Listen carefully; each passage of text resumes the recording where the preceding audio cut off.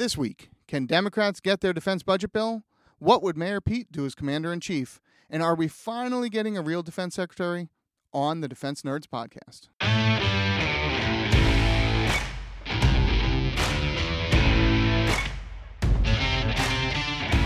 Welcome back to the Defense Nerds podcast, where we spent the July 4th holiday showing our love for all things related to military news by researching defense acquisition policies in colonial times.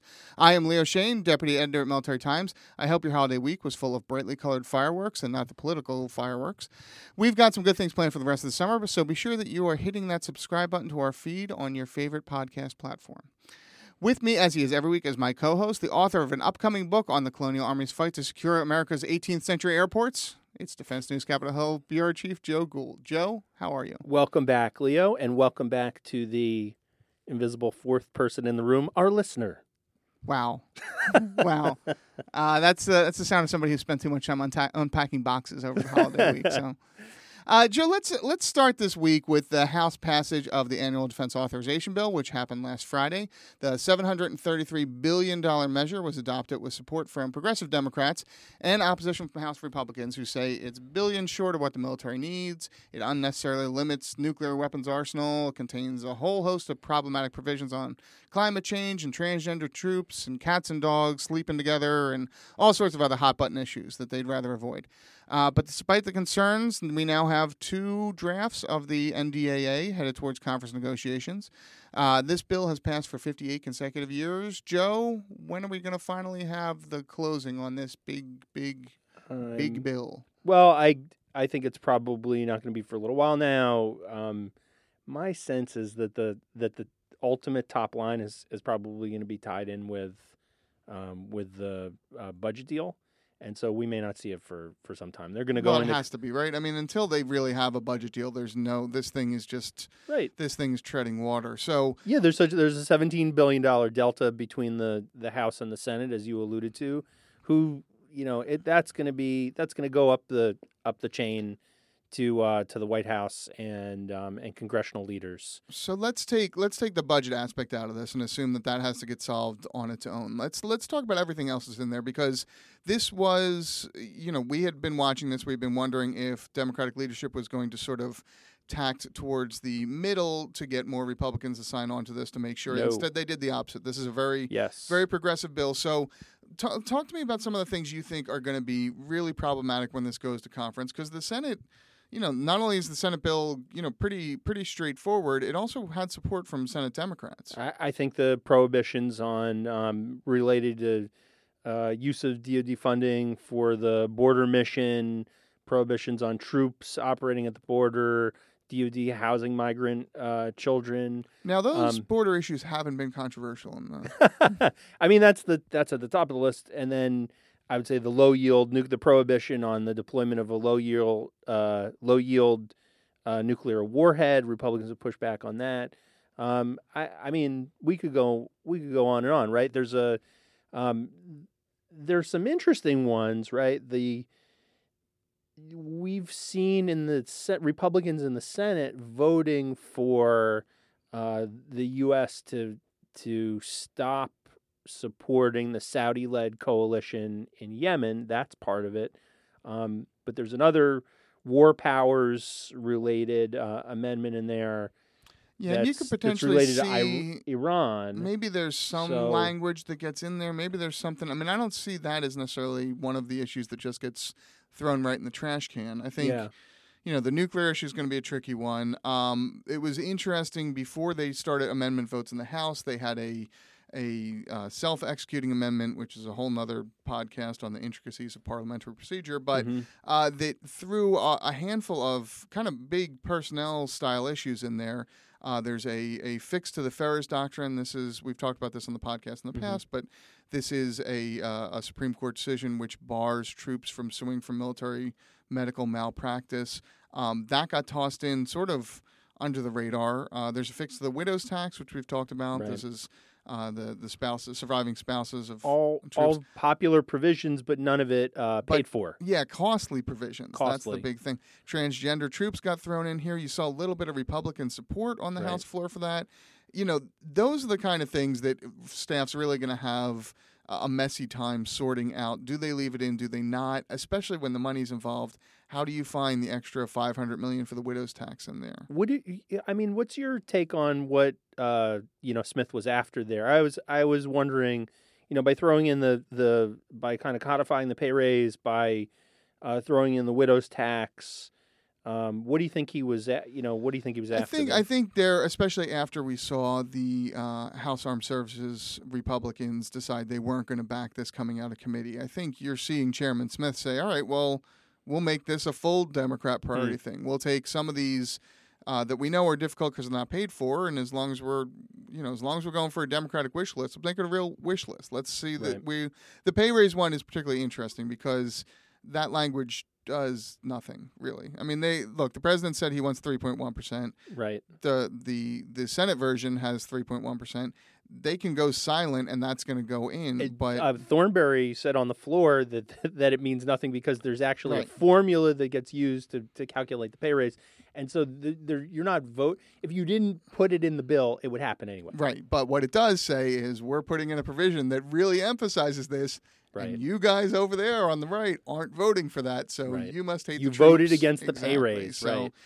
So it's some gamesmanship Familiar play there. But again, if I think Smith is looking at this saying, fine, if you guys aren't going to bend a little and support a Democrat-written bill, then we'll make it one that you would never support. We'll make sure that we get everything we want in this, and you can sit there with egg on your face. Well, it's interesting to watch the charges of partisanship flying back and forth. Where you had Thornberry and Republicans saying this was a partisan bill, and Democrats saying it's only a partisan bill because Republicans decided not to vote for it.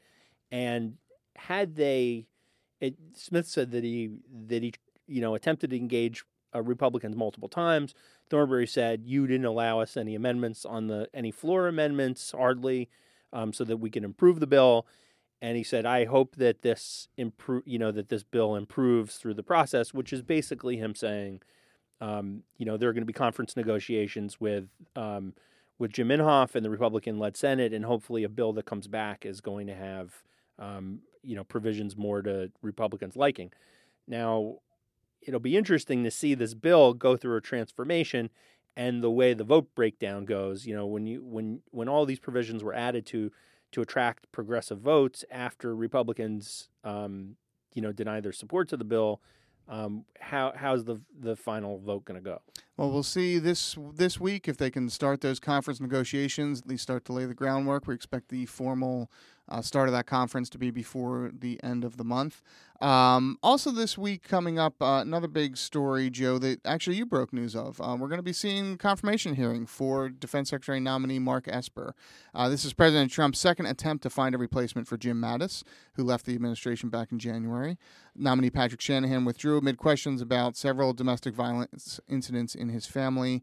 Esper's been serving as acting defense secretary for the last few weeks. He's going to have to step down from that role. We'll try and untangle the leadership at some point in the Pentagon. But we had predicted potentially problematic confirmation hearing for Shanahan before he dropped out of the process. What do you see coming for Esper now? Well, I think the fact that that Inhofe was able to get agreement from the committee to waive what's typically there's a 7-day rule. Once the White House formalizes its nomination, it takes they have to wait 7 days to schedule the hearing. If Inhofe was able to get that waived, it's likely that folks are in favor of Esper. I think at this point, 7 months, people want to move this along. Yeah, I mean, Shanahan dropping out feels like they accelerated even more. Whereas we were expecting Shanahan to face not a lot of criticism about his policies, but really to be a proxy for Trump and to be a punching bag for Trump's military policies. I wonder if Esper's even going to get it that much because there is just so much frustration up here on the Hill that there's not a permanent defense secretary. Well, folks had been telling us that they liked Esper. He's fairly popular. which is not bad for the third pick for Army Secretary, right? That he turns out to that he rises to the level of defense. Yeah, Secretary. pretty quick path up for him there from pretty far down. I'm still expecting Elizabeth Warren, Kirsten Gillibrand, the presidential candidates on armed services to throw a couple of barbs in there. This is not to say that it will be a pleasant, sleepy confirmation hearing, but I just haven't heard the appetite for any real rumble coming down the pike. Yeah, same. Okay. Well, look, we'll track that. Also coming up this week, maybe as soon as later on today, depending on how quick we can move on some of this stuff, we're going to be posting my interview with South Bend Mayor Pete Buttigieg. Our producer Ben and I got a chance to travel to Indiana and meet with Democratic presidential candidate and quiz him on a host of military and veterans issues. He's of particular interest to our listeners because he's really the first veteran of the recent wars to break into that upper echelon of polling and fundraising. And he just doesn't fit the veteran stereotype you might be thinking of. He's an openly gay mayor, speaks 8 languages, Democrat from a red state, pretty young for a credible national candidate. Yeah, I think what's interesting about him to us, and in our lane, is he's taken some foreign policy positions. He wants to repeal the AUMF, the authorization of the use of military force. He's also talked about getting the U.S. back into the Iran nuclear deal. Did you get any sense from him how sort of a beltway outsider is going to navigate Washington D.C. politics? I mean, he's going to make it work. So no. No. Look, I mean, it's early in the process, and as you say, he's an outsider. There's a lot of details to be drawn out. But we went in and asked him quite a few military-related questions. Really looked at what Commander-in-Chief Pete would be as opposed to Mayor Pete. And unprompted, he brought up that AUMF question as a major issue. Even before I started to get into it. I mean, he's accused Congress of really punting on it and said that part of the problem is that Trump hasn't been as forceful as he needs to be to illustrate why it's important to have Congress invested in authorizing these wars. So he's saying, presenting better plans of what it might be, having just better communication with Congress, and really putting pressure on Congress from the White House to do it is gonna solve that. We talked a little bit about the Afghan war, too. Again, as an Afghan war veteran, somebody who served over there for 6 months, just flat out asked him, should we expect there still to be troops in? And he, his vision is almost total withdrawal from the first day he's in there. He does talk about, having some sort of special forces, a smaller contingent, possibly even a very small scale situation like Germany or South Korea where there is a U.S. he wouldn't say U.S. base, but a U.S. presence that just allows us to have better relations with the government. But that's part of his thing. He's like, look, I served there, and I thought I was going to be one of the last ones I thought I was turning the lights off when I left, and that was 5 years ago. And we're still in this. We can't keep doing this. It can't be forever war. Did you get a sense of him as a credible candidate in a very crowded field? He's in the top 5 polling, which, is not saying a ton, but when you got 24, 25 candidates, like anything that breaks you away from the pack is worthwhile. He's young. He's a young guy. Yeah. I mean, he's younger than you and I. He's, 3 or 4 decades younger than you. Right. I don't think a lot of our listeners know that you're in your 80s, but yes. But he, it's striking. He's When you say he's young, you mean he's maybe this isn't his go around, but there'll be another. He's 37. And it's very interesting that he's already broken out. Okay. It's also he is bringing to the Democratic field a very different, as you alluded to, a very different set of experience and a very different set of ideas. You were telling me he's a strong fundraiser, and he also has some experience with. He worked with President Obama. Is that right? He worked on Obama's campaign, so he knows how to.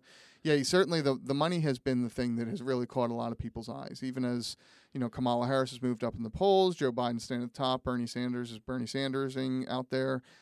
He's raking in some very serious cash. So, and it's at that point you do have to take some of these folks credibly and see what they're saying. So talked a lot about the importance of leadership as somebody who is a naval reservist. Talked a lot about the importance of how you message about the military and how you message to the military, and really has taken a lot of shots at Trump for what he says are showy politicization, political moves related to the military. Do you think maybe he's a more credible, like sort of down ticket guy, it could be, or too soon to say? I found it interesting in our conversation that he didn't take any swings at any of his Democratic opponents. He took plenty of swings at Trump, but was pulling off there. That could be that he just doesn't have the distance between him and the president, or it could be that he's thinking about some things down the road. But also said that he's confident that he can serve as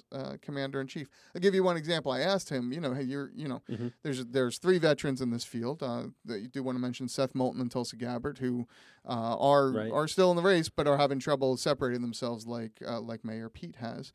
But I said, what should that count for? Which is if you're one of the front runners, it's easy to take a slight shot and say, I'm coming from a broader perspective. I can think of a lot of things. He pulled back on that. He said, look, I think people should know that public service is important. I hope that people are valuing that, but it's certainly not the only thing there. But where it does concern him is when the president is talking tough about the military and doesn't understand the dynamics of what it means to serve. And talked a lot about, just getting instruction, just getting orders from a commander-in-chief where you feel like maybe your best interests, maybe your sacrifices in life aren't the first priority. The first priority is scoring political points. So I think that makes him an interesting. I'm gonna read into that and say that makes him sort of an interesting down ballot person for somebody who may not have that, may not otherwise sort of have that credibility on national defense issues. Well, and this has been the issue for Democrats, right? It's always the, we feel like we do good on foreign policy, we feel like we do good on military, but then when the actual voting comes in, the veterans vote and the military vote always seems to break Republican because tradition, because this is where this is. So, yeah, maybe a veteran from Indiana is the kind of thing that a Democratic presidential ticket is really looking at and says, this is what we need to counter somebody who we think is a poor commander-in-chief. So it'll be interesting. I expect him to, I think when he announced back in April, none of us really, all of us were trying to figure out how to say his name. None of us have still figured that out perfectly. But and now he seems like someone who we're still going to be talking about when the Iowa caucuses roll around next February. So worth watching. All right, finally this week, Joe, let's go back to the NDA just for a moment because there's a provision in the House bill that would prohibit the Defense Department from naming any future bases, ships, or installations after Confederate war leaders or battlefield victories. This part still has a long way to become law. It'll be interesting to see if the Senate even engages on it. And it's not going to apply retroactively to places like Fort Lee or Fort Hood or Fort Bragg, all of which bear the names of Confederate military officials. But look, forcing a name change at those sites could be the next step after this. There's clearly some appetite. If it's coming down the pike, I thought we should do our part to brainstorm possible new names for those bases. So how can we do that in a way that makes everybody happy, Joe? Well, I mean, the renaming military installations or prohibiting military installations from being named for Confederate generals sort of seems like an idea whose time has come. It definitely reflects the moment we're in. But to take it to its natural extreme, I mean, why not name bases for something that everybody likes, like ice cream flavors? Wow. Like Fort Cookies and Cream. That's where you were going. Fort Cookies and Cream. Fort Rocky Road. I'm gonna have to quibble with you. Ice cream flavors can be very divisive. I mean, if we get Fort Moose Tracks, like that's not going to be popular. I think sorbet is divisive. I don't know. And also, how far are you going to go? Because Fort Vanilla, like nobody's going to want to go there. It's very vanilla. Well, maybe we need to caveat it and say no, sort of like. I think you're going the wrong direction. Okay. I think because we've already seen hints of this with a lot of the DARPA and the future-looking programs at the Pentagon. I think instead of looking to the past, we need to be looking to the future, and we need to be taking Star Trek and Star Wars characters and using those. We've already seen the Jedi program. We've already seen Fort Picard, Fort Skywalker. Who doesn't want to go to Fort Skywalker, Joe? Yeah, but I think I'm gonna hit you back. I think once you kind of once you scratch the surface here, Fort Janeway Like, I think Voyager was a complicated, not I'm everybody just saying, liked we're gonna have that to come up series. with rules. I'm thinking, maybe the Army just gets Star Wars. Maybe the Air Force gets Star Trek. Maybe you give the Navy Battlestar Galactica, and Who the came Marines up with this do whole whatever. thing? This is ridiculous. Maybe the Marines do Sorry. whatever the Marines want to do. This whole thing was absolutely ridiculous. As it always is. Look, we'll come up with a better plan then. We've got a week to do it. We'll see what we can come up with. You can view all of our bad ideas at militarytimes.com and defensenews.com during the week. And you can follow us on Twitter. That's where more of the bad ideas go. I'm at Leo Shane. I'm at Reporter Joe. Thanks for listening. We'll see you next week.